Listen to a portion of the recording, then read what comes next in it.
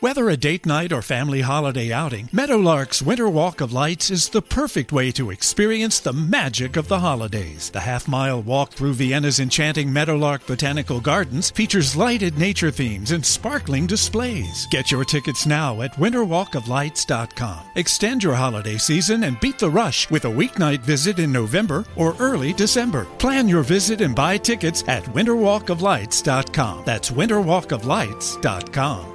Merry Meet, Little Woman fans. Welcome to the first R-rated episode of the Little Woman channel. There's going to be some major content, so listener discretion is advised. There will be talk about sex in the 19th century.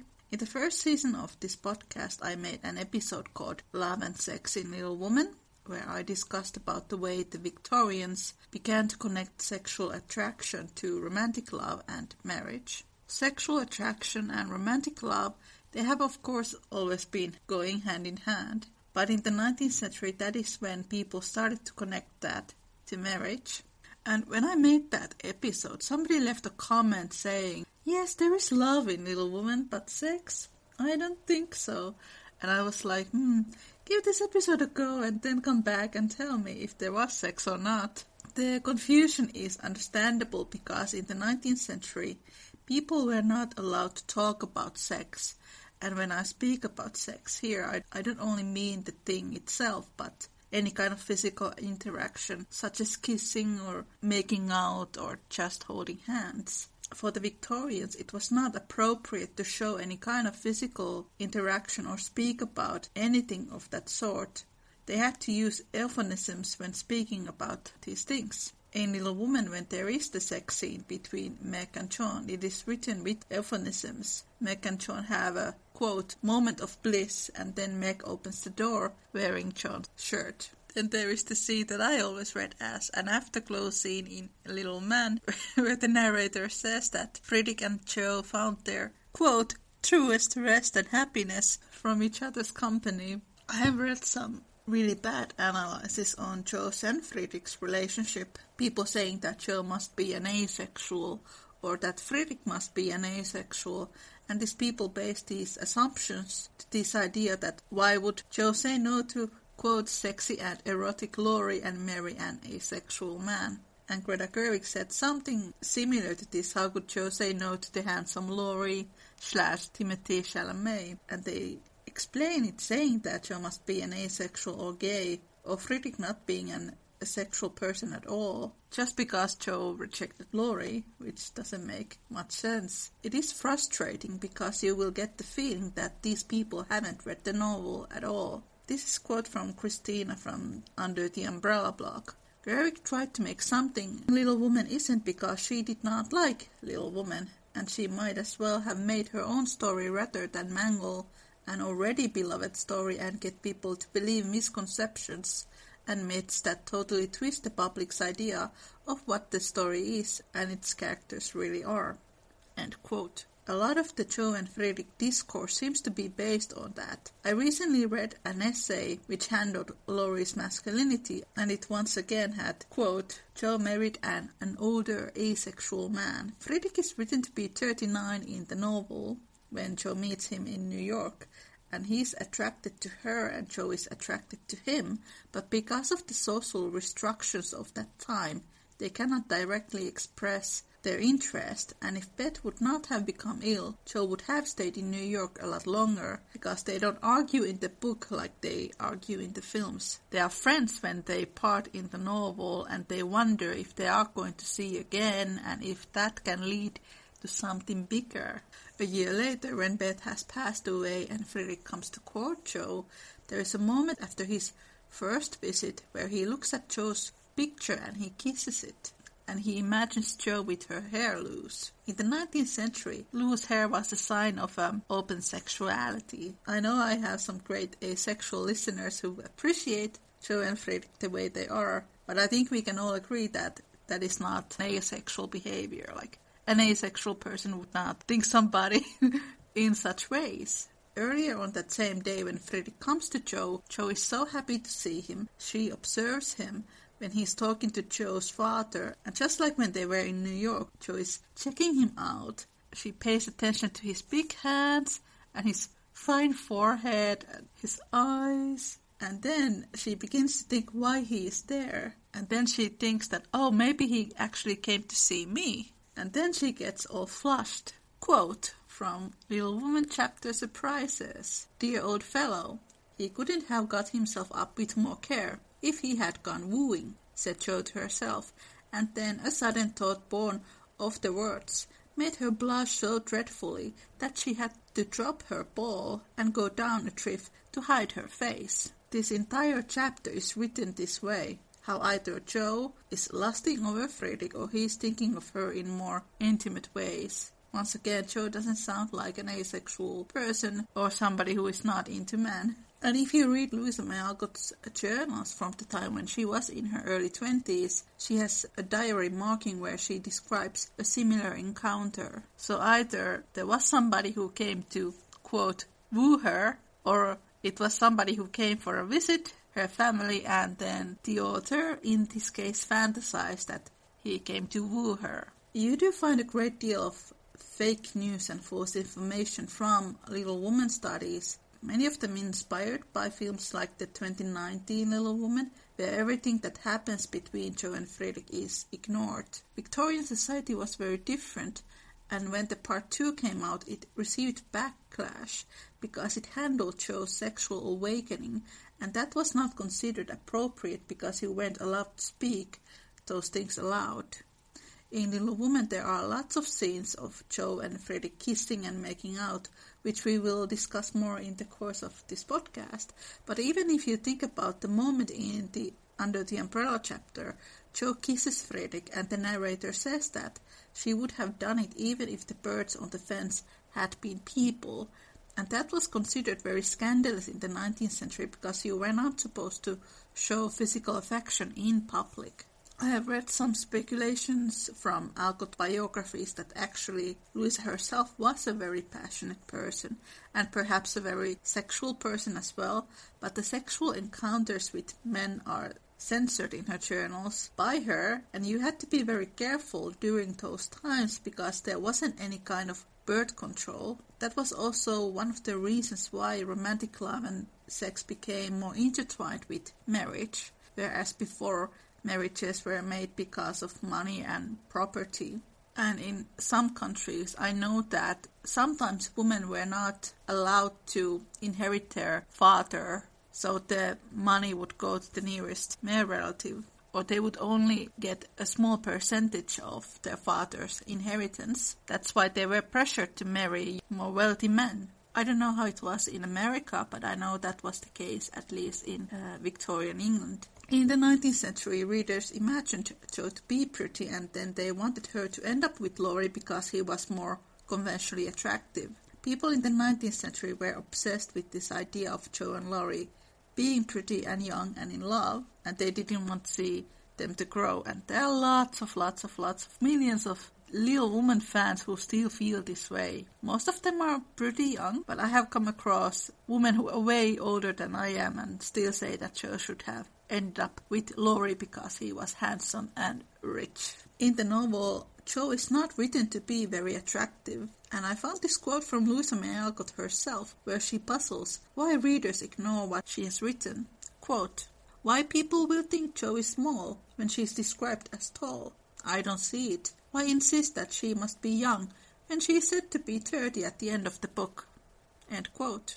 That was a quote between Louisa and the Lucan sisters, who were fans of hers. Here's a bit more about their correspondence. Quote, "Younger and more naive readers than the Lucan says, the oldest Lucan sister would have been closer to 20 at the time of this exchange with Alcott, sometimes completely failed to understand Jo as a fictional character. They address the author both as Jo and Miss Alcott. People insist on seeing themselves in Jo, and maybe it is because of the movies. We seem to go more further and further away from the novel. Things like Jo's sexual awakening and her love for Fredrik, and then the desire to have a brother in Laurie, so she can have some of that, quote, male freedom. Those things are literal disguises about the things that happened in Louisa May Alcott's life. But even more than that, Jo represents her values and morals and what she thought was important in life, and the transcendentalist views on personal growth, which is something that a lot of people don't like to pay attention. I'm actually quite fascinated by the transcendentalists. That's why I like to talk about them a lot. Louisa May Alcott was 33 when she wrote Little Woman. Why people don't want to see Jo growing up, I don't know. In the novel it is really Laurie who is holding her back, and there is the contradiction. Louisa liked to hang out with the younger men, but being in a relationship with one when you don't romantically love them and you have this maternal nature, that's not so simple. Then there are these older men who she was into. I recently bought myself a new set of essays that handle Louisa's and Henry's relationship. I'll keep you updated if I find something new. And I read this quote from 1933 where it was said that, quote, Alcott did have multiple romantic affairs during her life, but they are not meant for prying eyes. When it comes to this podcast, that train went by a long time ago. I think we actually have quite a lot of information about Louisa May Alcott's love life and possible sexual encounters. I started my research studying the real-life Fredrik and the real-life Laurie, and that's where I found them. And I hope there is going to be more increasing interest towards that topic. Unfortunately, because when you get people like Greta Gerwig saying that all of these relationships in Little Woman are nonsense, just because she didn't like the way Fredrik looked like, that creates lots of difficulties in the research, because then people don't pay any attention to what happens in the novel. Jo most definitely found Fredrik very attractive. Like, read the chapter Surprises and chapter Friend, the chapter where Jo goes to New York for the first time. They are filled with this long description how Jo thinks Fredrik is hot. And they continue the sequels. In Little Man there's the afterglow scene, then there's the making out scene, then in Jo's post there are tons of making out scenes. When in doubt, go back to the novel. I have a new account on Instagram. If you want to come and follow me and get more Little Woman content, you can find it at Podcasting Little Woman. I'm also giving away some free months to Skillshare. If you want to learn to paint or write or learn some other new skills, you can do that on Skillshare, and the link is in the description. Today's fanfiction is really a Jo and Fredrik fanfiction classic. This is the Bridal tour written by Delphi. If you are like me and you frequently read Little Woman canon-based fanfiction, you might have come across with this before. I just love it. It's perfect, and it goes perfectly along with everything that we have been discussing here. This is Small Umbrella in the Rain, Little Woman podcast, dramatic reading of the Bridal tour. Enjoy!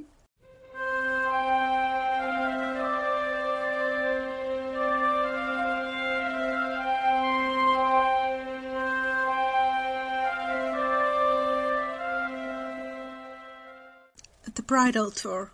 Scenes from a honeymoon. In the immortal words of Augustus T. Snodgrass, never write what you know. Jo has spent her share of passionate nights, or at least the dramatic evenings prior and tragic mornings after. Her overwrought heroines have threatened to throw themselves over cliff sides and ship rails to escape clutches most caddish. Her murderesses bury secret marriages along with their late husbands. Lovers commit indiscretions so shocking they cannot be put to paper or indeed be fully pictured by their author. There are no prickling palms in her stories, no toes curling anxiously in the maiden's shoes as she sits on the edge of the bed, biting her lip. Neither hero nor villain has ever fumbled with a match, hissing when he burns himself trying to light the lamp.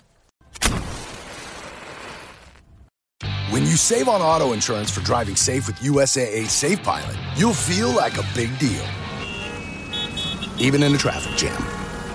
Save up to 30% with USAA Safe Pilot. Restrictions apply. Certainly no one has ever laughed, him with fingers in his mouth and eyebrows bowing in self-depreciation, and her with a sudden breath of relief that he eases the giddy tension in her chest. She can't even recall if she ever made a fictional suitor smile, but Fredrik's is warmer than the lamplight. "Jo," he says, his voice hushed and tender as he joins her at the bedside. It's shoddy writing to leave a dialogue hanging, but instead of replying, she takes hold of his collar. At the slightest tug, he leans down, obediently, to kiss her. and when she lies back, it is with inevitability of a book falling, open to a well-out page. "There's nothing to fear," Mommy said, frank enough to make those New York sporting men blush when she sat Joe down for the marital talk. "It's all perfectly natural. You must make him your confidant, and he must do the same with you. Be honest with him. If he doesn't listen to you, you are not marrying the right man." "Yes," he asks, his hand on her waist. Her body answers as readily as her wits. "Oh, yes." "It's very quick at first," Meg told her, pried loose from propriety, very late at night in the name of older sisterhood.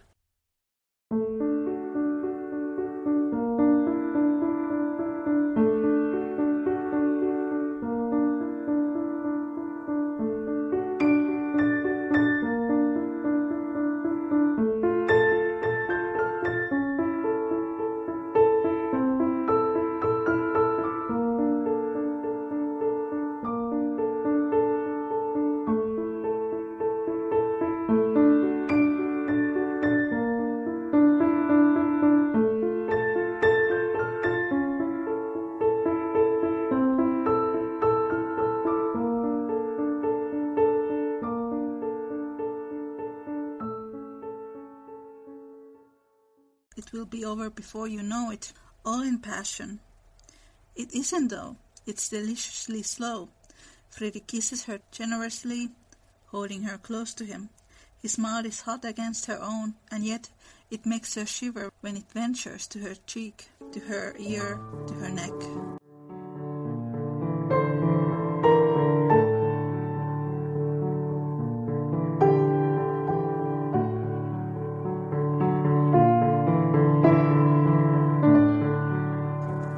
Makes her nipples tighten as they rub against her chemise, and something flutters in her stomach far below the navel. He unbuttons her dress with an ease she never expected of a man, his hands perfectly steady, as hers clumsily attack his waistcoat and shirt. Her shoes fall carelessly to the floor. Then his steady hand is under her skirt, and that flutter sharpens to something nervous and hungry. He follows the seam of her stocking, settles on her thigh for what feels like an eternity, and then lightly touches her between her legs. The air leaves her chest and goes dizzily to her head. She has given herself that sensation, squeezing her tights together alone in bed at night. But this is deep waters to those shallows. A sound chirps in her throat as his fingers move back and forth, only lightly at first, and then with persuasive pressure that makes her run embarrassingly, excitingly wet. She is dimly aware of his attention in between kisses, his gaze on her face, which feels frozen in blushing stupefaction. "Oh," she says, and "oh," and "yes," and "oh." And then her eyes are squeezing shut, and she gasps, clinging to Frederick's shoulders as something winds unbearably tight inside her, and then shudders exquisitely free.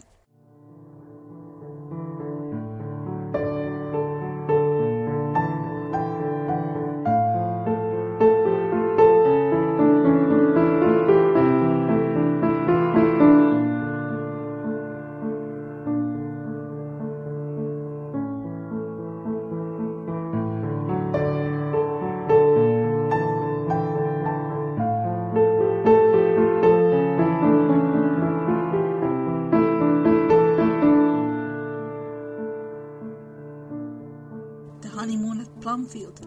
There was no question of anything else, as she forget ahead with her plans, Frederick following behind, making notes and carrying anything heavy.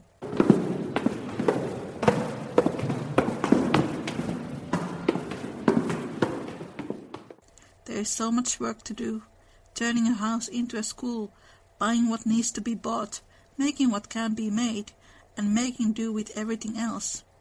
Besides, there is no place on earth more beautiful than Concord in the autumn. It delights her to show Frederick the sights so dear to her again after her time in New York, and to see them anew through his eyes as he admires the changing leaves and the quiet brooks. Some day they'll go to Europe, they agree. Some day, when they have the money. For now, she has Europe here with her, in Frederick, and in his books that have come with him all the way from Berlin. Shakespeare, Goethe, and Kant fill the empty spaces around Aunt March's state collection and overflow the library, pooling on every surface from the breakfast table to the windowsills, stuffed with notes and stray pens and ribbons as bookmarks.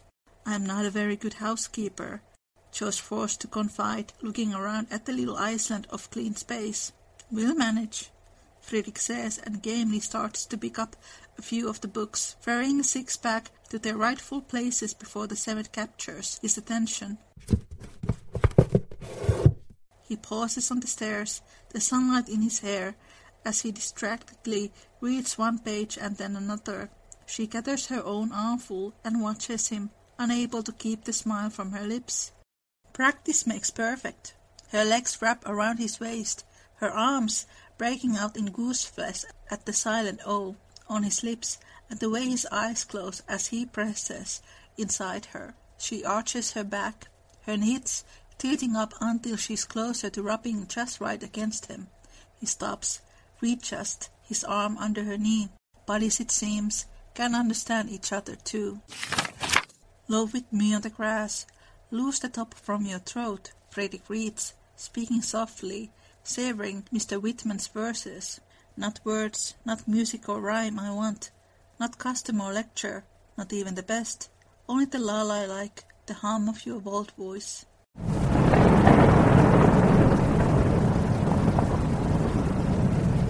The cold rain is coming down briskly, tapping on the roof above the quiet house.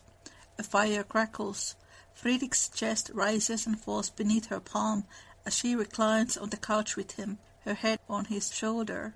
I mind how once we lay such a transparent summer morning, how you settled your head athwart my hips and gently turned over upon me and parted the shirt from my bosom bone. Her fingertips follow the line of buttons down his chest. She bites her cheek to suppress a laugh as she reaches his lap. His voice catches. "And plunge your tongue to my bare strip heart." She touches him very lightly until he shifts beneath her. "Is that the end of the poem?" she asks innocently when he makes no attempt to continue. He sets down the book. It's one of his unfinished works. His hands are wonderful, confident but gentle, always warm. He watches her face when he touches her, pausing when she shivers, only going when she leans closer to more, and his mouth. She trembles like she's had too much strong coffee the first time she sleeps under the covers. His hands, warm and wonderful, spread her tights apart. His mouth is on her breasts, then between them, and then on her navel. She laughs, throwing her stomach in at the tickle of it before the sudden revelation of his intentions. Her hands tighten on his shoulders, and he pauses. She can feel his breath against her lip, a silent questioning. Yes. She pauses too, a long and hot-faced moment passing as she considers it. Her grip relents. She strokes the back of his neck. His mouth is hot and entreating, and she blinks up at the ceiling in a surprise at the sensation. His tongue slides over her, and she gasps again and again, and then his fingers are touching her too. Soon her legs are over his shoulders, and her head is pressing back into the pillow, and she can hear the low muffled sound of his moan, along with the wicked wetness of his slow kisses. "Oh," she sighs, grabbing hold of his hair. "Yes." She adds her share to the household clutter of paper with a flurry notes, curriculum plans, snippets of poetry, and ideas for her next book. Fredrik usually falls asleep after the marital act, but she always finds herself wakeful afterwards, her mind buzzing with the ideas. The candle-stub perch on her writing desk sputters when Fredrik stirs and stretches, sitting up in bed, looking at her with sleepy fondness. "I'm almost finished," she whispers, but he gets up anyhow. She hears him rummage around in the dark side of the bedroom before he returns with his dressing gown.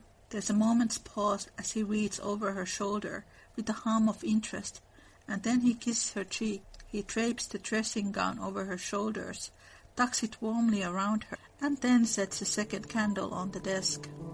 "Take your time."